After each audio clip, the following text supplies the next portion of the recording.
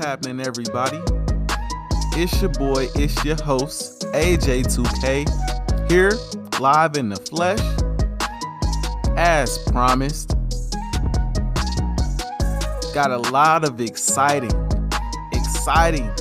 sports to get to this weekend. But we got two headliners, in my opinion. We got two big headliners. We got UFC 264. It's time! Headlined by Conor McGregor and Dustin Poirier in Game 3 of the NBA Finals. The Suns halfway to a championship, a 2-0 series lead, 118-108, beating the Bucks in Game 2.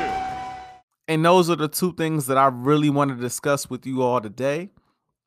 Starting with the NBA Finals, because I see a lot of Bucks fans have gone silent since the start of this series. And I have to admit, I hate to be the person to toot their own horn, but I predicted the Phoenix Suns would win this series in 6 games, and I'm sticking to that. That means that Game 3 of this series is extremely pivotal, which is why I wanted to come in the middle of the finals and talk about how the series is going, talk about where the series is headed, and how I believe it'll get to 6 games, because I'm hearing a lot of people say that the Bucks might get swept at this point, and I mean, it's possible. I'm hearing a lot of people say the Phoenix Suns are on the cusp of a dynasty, which it's possible. I wouldn't go that far, but it's possible. I'm hearing a lot of people already kind of anoint the Suns as the champs, and even though I think the Suns will end up winning this NBA championship, I don't think it's going to end up being as easy as people believe. And I think it starts in Game 3. Game 1 of this series, if we're being honest, I kind of gave the Bucks a pass. It was Giannis' first game back from his knee hyperextension. The Bucks were just getting their footing back with Giannis in the lineup, so it's kind of expected they come out a little rusty. You know, Giannis is a huge player on both sides of the basketball that you kind of got to work back in the flow of things. You know, they had to work without him the previous 2 games in the series, actually 2 games and a half in the series against the Hawks in the Eastern Conference Finals. They got out of that series without Giannis, which was crazy enough. I mean, yes, Trae Young went down for the Atlanta Hawks, but they got through that series, the Bucks did, without Giannis, and that's impressive, at least the back half of the series. But again, you add Giannis back to that lineup, and things, they get a little complicated again. So I expected them to come out and lose Game 1. It's in Phoenix. Phoenix is hot. They're motivated. Chris Paul is his first NBA Finals appearance, his first NBA Finals game. I expected a big night from Chris Paul, and that's exactly what we ended up getting. Chris Paul, for the most part, single-handedly closed that game out, similar to how he closed out the Clippers, which is a conversation for another day. But Chris Paul went out there and handled business, gave you 32 points, 9 assists, and 4 rebounds with only 2 turnovers. Had a solid game. Devin Booker gave you 27. He had a solid game. DeAndre Ayton. Not enough people are talking about the effect that Chris Paul has had on DeAndre Ayton. DeAndre Ayton, 22 points, 19 rebounds. I mean, it don't get much better than that, people. When you got a 3-headed monster that's getting you 27, 22, and 32, one player is dominating with the passing and playmaking, as well as scoring. Another player is dominating strictly, for the most part, on the offensive side of the ball, scoring the basketball. And the other player in DeAndre Ayton is dominating the boards and dominating the paint. That's tough to match. But the Milwaukee Bucks played extremely well, in my opinion, in Game 2. Now, yes, I understand what people are going to say. What about Jrue Holiday? What about Chris Middleton? Honestly, if I'm being real, I expect Jrue Holiday and Chris Middleton to bounce back, because we know there are better players than how they've been playing so far in this series. Let's just be honest. I don't anticipate Chris Middleton shooting 5 of 16 from the field, only dropping 11 points. I don't anticipate Jrue Holiday shooting 7 of 21 from the field, only having 17 points, an inefficient 17 points. I don't see that happening. I just don't, especially in Milwaukee. Chris Middleton has been known so far in this postseason to start playoff series slow. We've seen it time and time again, and we're seeing it again now. So again, I say this to say it's far too soon to just write the Bucks off.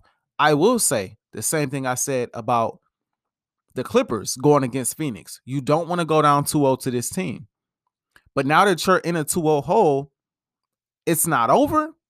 You didn't want to be here, but it's not over. I think they did, I'd say in the first quarter, the first half of this basketball game in game 2 of the NBA Finals, I feel like the Bucks did exactly what they need to do. Attack the basket, feed Giannis in the post, feed Brook Lopez in the post, Jrue Holiday, Chris Middleton, attack the basket, attack the basket, attack the basket. I think they got to do that all game.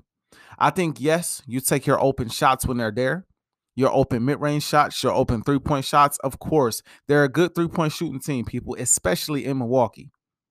If the three-point shot is there, of course you take the three-point shot. This will be stupid. It'll be stupid for me to say to not take the three-point shot. You take the three-point shot. On the defensive side of the ball, listen, get out to the shooters. If Brook Lopez and Giannis Antetokounmpo is in the paint, Giannis is a former defensive player of the year. Brook Lopez is no slouch on the defensive side of the ball. They're both about 6'11", 7 foot, both of them. Both of them have length in the paint. I say get out to those shooters. Don't help as much on the dribble drive. Don't help as much on that because you have Giannis and you have Brook Lopez in the paint. Tell Giannis and Brook Lopez, hands straight up, jump straight up, contest without fouling. It's going to be difficult for Chris Paul, for Devin Booker, Cam Johnson. It's going to be difficult for those players, even DeAndre Ayton, to finish over the top of that length. And Giannis 9 times out of 10 is going to get a block. I think that's the best way to defend the Phoenix Suns. You get out to those shooters and you make them finish in the paint. Try to take away the three-point shot. Because you see in the first quarter of that game, it was a back and forth contest. But the Bucks dominated the paint. Talking about game 2 here. They dominated the paint for the vast majority of the first half. The only reason why the Suns stayed within that game is because they shot the lights out from the three in the first half. They shot crazy from the three-point line. And that is because anytime Devin Booker or Chris Paul or whoever tried to attack the paint, everybody would converge on them in the paint. Everybody would try to contest in the paint. And all they did was dribble penetration and kick out to whoever was open. Bridges, who dropped, I believe, 27 in that game? If I'm not mistaken, I got the numbers right here in front of me. Yeah, 27. They kicked it to Cameron Payne. They kicked it to Cameron Johnson. They kicked it out to Torrey Craig. These guys can shoot. Stay home on those shooters. I think that's the best way. I think that's the best way you get it done. Yes, it does. It sounds foolish in a way, but I think it's extremely smart because, again, you have Giannis and you have Brook Lopez in the paint. At the end of the day, it's going to be tough finishing over Giannis and Brook Lopez. And if the Milwaukee Bucks decide to go small and they put Giannis at the 5, even with that lineup out there, because that leaves more shooters for the Bucks on the floor, which, so it's a good lineup. Even with Giannis playing the 5, it's going to be hard to just finish over Giannis in the paint. Because I understand Chris Paul with his pick and rolls and his switches and how he makes the defense switch off that pick and roll. Sometimes it can be difficult to play a guy like Brook Lopez. So you got to go small and put Giannis at the 5. Even then, stay home on the shooters. Make them take that layup. Make them take that mid-range shot. Because at the end of the day, they're not going to beat the Milwaukee Bucks that way. In order to beat the Milwaukee Bucks, they're going to have to shoot like how they've been shooting. Now, I think they will, and I think they can. But the point is, as far as the Bucks are concerned, that's going to be your best shot at beating the Suns. Making them shoot in the paint. Making them attack the basket. That way, if you guys are playing the same way, the Bucks are a much better paint finishing team than the Suns. because they have Giannis, because they have Brook Lopez, because they have Jrue Holiday. They finish better inside than the Phoenix Suns. So if you playing a game of twos instead of a game of twos and giving up threes on the other end, that's you got a much better chance at winning those games, especially in Milwaukee. Because we know in Milwaukee, if you attack the basket, if you're the Milwaukee Bucks, after a while, the Suns are going to do what the Milwaukee Bucks did last game, which is collapse on the paint, which means double team Giannis and double team Brook Lopez or whoever's in that paint. And then you got shooters on the outside. Then you got Holiday open. Then you got Middleton open. Then you got Forbes open. Then you got Pat Connaughton open. That's how you get them. That is how you get them. Hit them with the same thing they be hitting you with. Dribble, drive, kick. Dribble, drive, kick. And if they don't help in the paint, those are easy layups. Yes, they have DeAndre Ayton in the paint, but it's not like having Giannis in the paint and Brook Lopez or just Giannis. It's not the same. We respect DeAndre Ayton. DeAndre Ayton is a great player. He's played superb in this postseason. Don't get me wrong. DeAndre Ayton has played great, especially going up against bigs like Anthony Davis, going up against the league MVP like Jokic. You know what I mean? Like, he's played great. At the same time, I still believe they have a distinctive advantage in the paint. The Bucks have to make the Phoenix Suns play Milwaukee Bucks basketball in order to beat them. If you do not get out to the shooters, Milwaukee, they will continue to shoot you out of the gym. Booker for three. Puts it in. Paul for three. Bang! This will not stop. This will not stop. If you do not run them off the 3-point shot, they will continue to shoot you out of the gym. It's what they do. It's what they did to the Lakers. It's what they did to the Nuggets. Heck, I understand Devin Booker is a mid-range killer. Chris Paul, he's a mid-range killer, especially off of that pick and roll. I get it. That man knows how to find his way around the basketball floor, that Chris Paul, that is. And he's taught Devin Booker even more than what he already knew. Just when we didn't think Devin Booker could learn even more about how to be an offensive threat, more of an offensive threat than he already was. No, Chris Paul came along and taught him some of his tricks so he can get around the floor the same way. But again, match twos with twos. Don't give up the three. Simple as that. If you're Coach Bud, that is the game plan. We get out to the shooters. We force them to take layups and jump shots, contested layups, and contested mid-range shots in the paint. And then we'll see if they can beat us that way. Now, if they beat you that way, look, I don't know what to tell you. I don't know what to tell you at that point. Coach Bud, listen. I said this about the Bucks, and I've said this again. I won't be the person to come on, my radio show, come on my podcast and say something along the lines of the Bucks are the dumbest team to ever be in the finals. I'm not going to say that because at the end of the day, they're in the finals for a reason. What I will say is this. Coach Bud has not had to make a lot of adjustments. A lot of adjustments have been made for Coach Bud to succeed. For example, yes, you got through the Miami Heat series. I believe that the Bucks were super motivated because the Miami Heat practically swept the Bucks last year in the bubble. So I think there was a lot of motivation there. It was a lot of hostility there. It was a lot of tension there that the Bucks wanted to face the Heat and they wanted to kill the Heat. And we saw that. We saw the Bucks had a chip on their shoulder when it came to facing the Miami Heat. But in that round against the Brooklyn Nets, no adjustments was really made. I'm going to tell you that now. And if anything, the adjustment that was made, taking Bobby Portis out of games, I don't agree with that. I didn't agree with that adjustment at all. I still don't understand why Coach Bud was doing that in the first place. Bobby Portis is one of the Bucks' best role players. I don't know why that adjustment was made. But nevertheless, Kyrie Irving went down and James Harden went down. When they were down 2-0 with James Harden out, Kyrie Irving went down in game 4 of that series. Yes, they won game 3 with Kyrie Irving on the floor. Yes. But that's expected. You're supposed to win that first game at home, especially if you're down 2-0. You're trying to avoid the sweep. Of course, you win that next game at home. And they barely won that game, people. They barely scratched by in that game. They scratched and clawed for that game.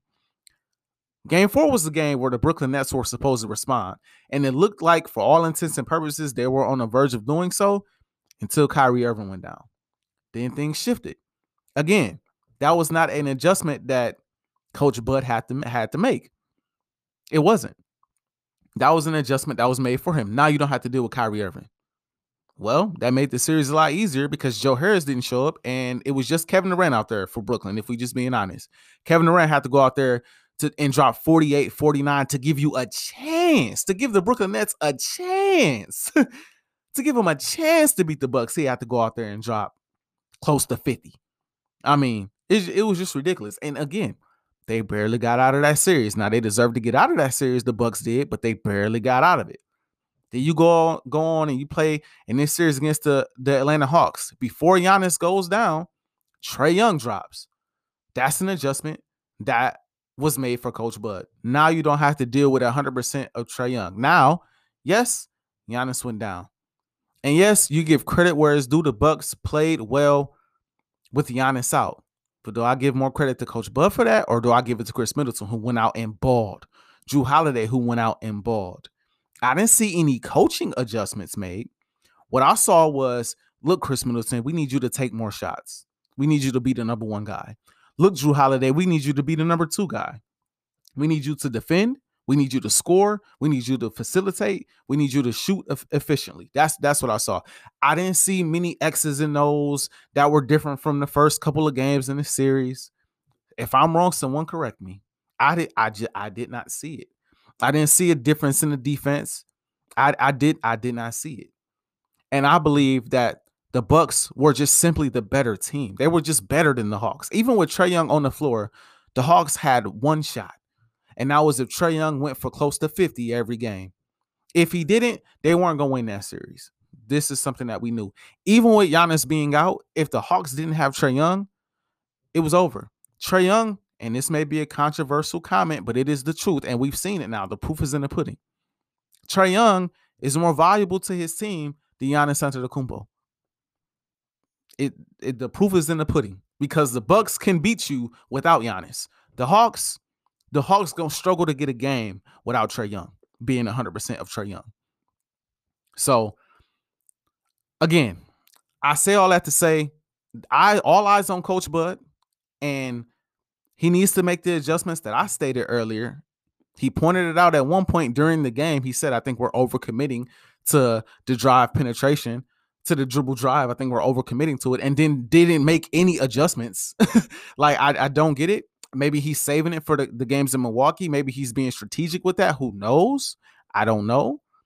But again, all eyes are on Coach Bud, as well as Chris Middleton and Jrue Holiday. Because yes, we know those cats, they need to step up. But Bud has to step up as a coach as well, because Monty Williams is stepping up with his coaching. And not only that, you also have Chris Paul, the floor general, one of the highest basketball IQs to ever play the game on the floor that you have to deal with too. So I say all that to say, again, all eyes on Coach Bud, all eyes on Middleton, all eyes on Jrue. But I do think the Bucks will end up winning game 3. I think game 4 is a question mark. If Coach Bud makes the moves that I think he should and makes the changes that I believe he should, I think that, again, they win game 3, but I think the Suns respond in game 4, similar to how they did to the Clippers when the Clippers were trying to come back from their 2-0 deficit. And I think the Suns go up 3-1. And I think that makes things very interesting going forward. I can see the Bucks getting the win in Phoenix, but I don't think the series goes 7 games. And that's why I got Phoenix in 6. And nothing that I've seen so far in this series is going to sway me away from that prediction. Phoenix in 6. They hold the trophy at the end of the year. Chris Paul, like I said before, will be NBA Finals MVP. What do you think when you hear that sentence? Man, it sounds damn good. Damn good. Been a lot of work, man. A lot of work. Going to a new team. Everybody staying the course. Moving on to UFC 264. Now, listen. Anybody that knows me knows I rock with Conor McGregor. And I'm just going to put it out there before I even get too deep in the topic. I rock with Conor McGregor. I like his attitude. I like his swagger. I like that most of the time he talks trash, he's going to back it up. This is what I don't like about Conor McGregor, though. Conor McGregor has gotten to a point in his career, he's not as hungry as he once was. He's made all the money that he can potentially make in the sport for the most part. And a lot of times he lets his confidence and his ego get in the way of his fighting in the octagon. There's no way in the previous fight you let Dustin Poirier kick you in the leg 26 times. I think he only tried to check 2 kicks the whole fight. Conor has not checked any of those low calf kicks, man. No, Dustin he keeps has landing not. them. And again, another touch on that lead leg of McGregor coming up on 3 minutes here, round 2. I think it would be smart, DC, of Poirier now that he's attacked that calf, to mix in a takedown attempt. Because Dustin's beating that outside leg up bad. Oh, that leg's beat up, man. Dustin Poirier has beat Oh, big left from Poirier, now a right hand. Yes, I watched the fight. I think he only tried to check two of those leg kicks the whole fight. You're not going to win the fight if a man, especially Dustin Poirier, is kicking you in the same leg 26 times. Yes, Conor says the leg went numb. Yes, of course it went. You're lucky he didn't tear your ACL. You're lucky he didn't snap your kneecap. You're lucky he wasn't, a meniscus tear or something along those lines. Yes, that's bound to happen because you're not checking the leg kicks. You're not getting out of the way. And I know what Conor's doing. He's a kickboxer. He's setting up the kick. He's setting up the left hand. Conor, that only works for so long, man. It's not like in a fight against Dustin Poirier, it's not like he's going to stop kicking you in the leg. He understands that takes away from the power in your kicks and the power in your punches. So he's going to keep doing that until you stop it, until the leg gives out, which it did. And that's how Dustin ended the fight. The first time they fought, they were a lot younger, and Conor was a hungry fighter and ended Dustin Poirier the way that he should have ended Dustin Poirier in the second fight. Listen, Conor throughout his career has gotten away from the sport of UFC too much, and that is his biggest downfall. After he beat Alvarez and became the champ, everything went out the window. You go and fight Conor McGregor, or you go and fight Floyd Mayweather. You train for a year plus to fight Floyd Mayweather in a boxing match. You lose to Floyd Mayweather. You take some time, probably, another year and a half, maybe 2 years off. Then you jump back in the octagon and try to fight Khabib? He's got it. It's under the neck. There it is. Nope, it's on the chin. There's the tap. Still undisputed. Khabib Nurmagomedov has finished Conor McGregor tonight. That's not how this works. That's not how this works. And me being a fool loving Conor McGregor, I thought he had a chance, and he didn't. He's not going to beat Khabib taking all that time off, not getting any real warm-up fights. You needed a couple of warm-up fights before you just hopped in the octagon with Khabib. I believe at the time, the only undefeated fighter left, pound for pound, the best fighter in UFC. That's tough, bruh.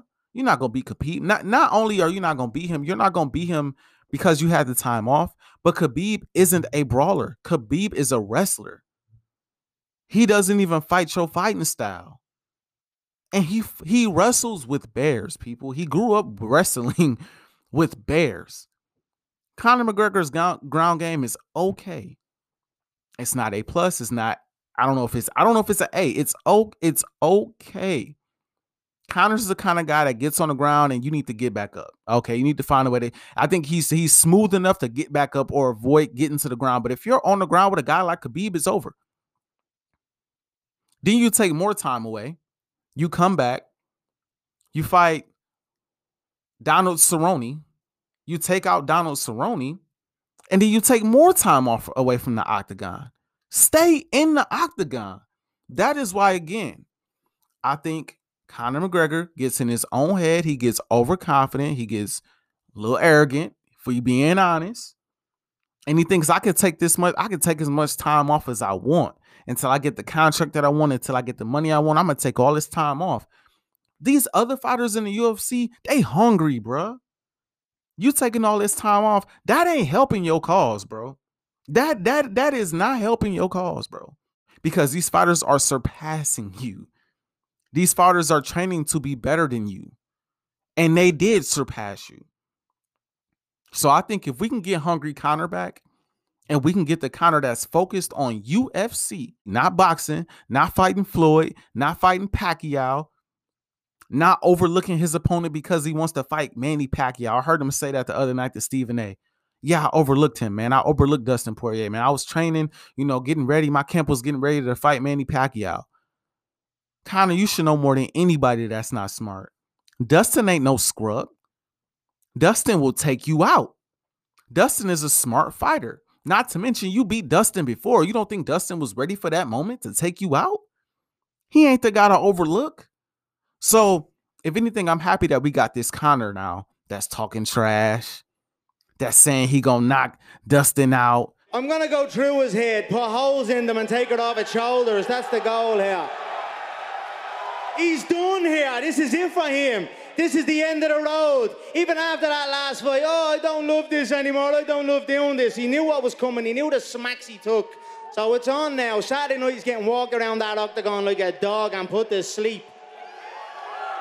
This man is going to learn that if you disrespect a person's kindness and take it as a weakness, you must pay.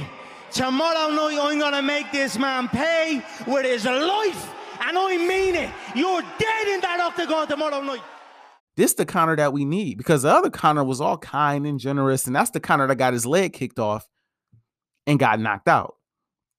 The Conor that's confident, the Conor that's talking trash, the Conor that's like, I'm with the smoke. I'm going to make you pay. That's the Conor that you need, because that shows the fire that is needed for him to be at the top of his game again. I think Conor's going to win this fight. I think Conor is going to do a better job of checking those leg kicks, moving out of the way. I think he's going to keep his distance. I think he's going to be able to tag him with the right and left hooks. With the uppercuts, I think the stand-up game is going to be lethal, because I don't think anybody can really stand up with Conor. Like legit stand up with Conor. The only time cats like Nate Diaz have beat Conor is when Conor got tired later on in the rounds. And that was only one fight. Nobody really standing up with Conor. But you kick him in the leg, you take him to the ground, you make it a long, drawn-out fight, you got a shot. But I think Conor's going to be smarter. I think the conditioning is going to be better. I think the other fight he lost to Poirier, I think that fight woke him up. Hopefully it woke him up to say, look, if I want to continue to be at the top, I need to start winning these fights. And I can't let these dudes walk in here and think they can just knock me out and go about their business. That's not how this is going to go. The UFC is the kind of sport, they get rid of you in a heartbeat. The moment you're not box office no more, you're not going to be in that octagon as the main attraction on a pay-per-view. It's not going to happen. And I'll say this real quick about Conor. Conor needs this fight. Conor needs this fight. He needs to win this fight. There's no way around it. There's no way around it. Because I guarantee you, he lose this fight, people going to say he lost to Poirier twice. We seen him lose to Floyd. We seen him lose to a Diaz brother. We seen him lose more than he's won as of late. That's what people going to start saying.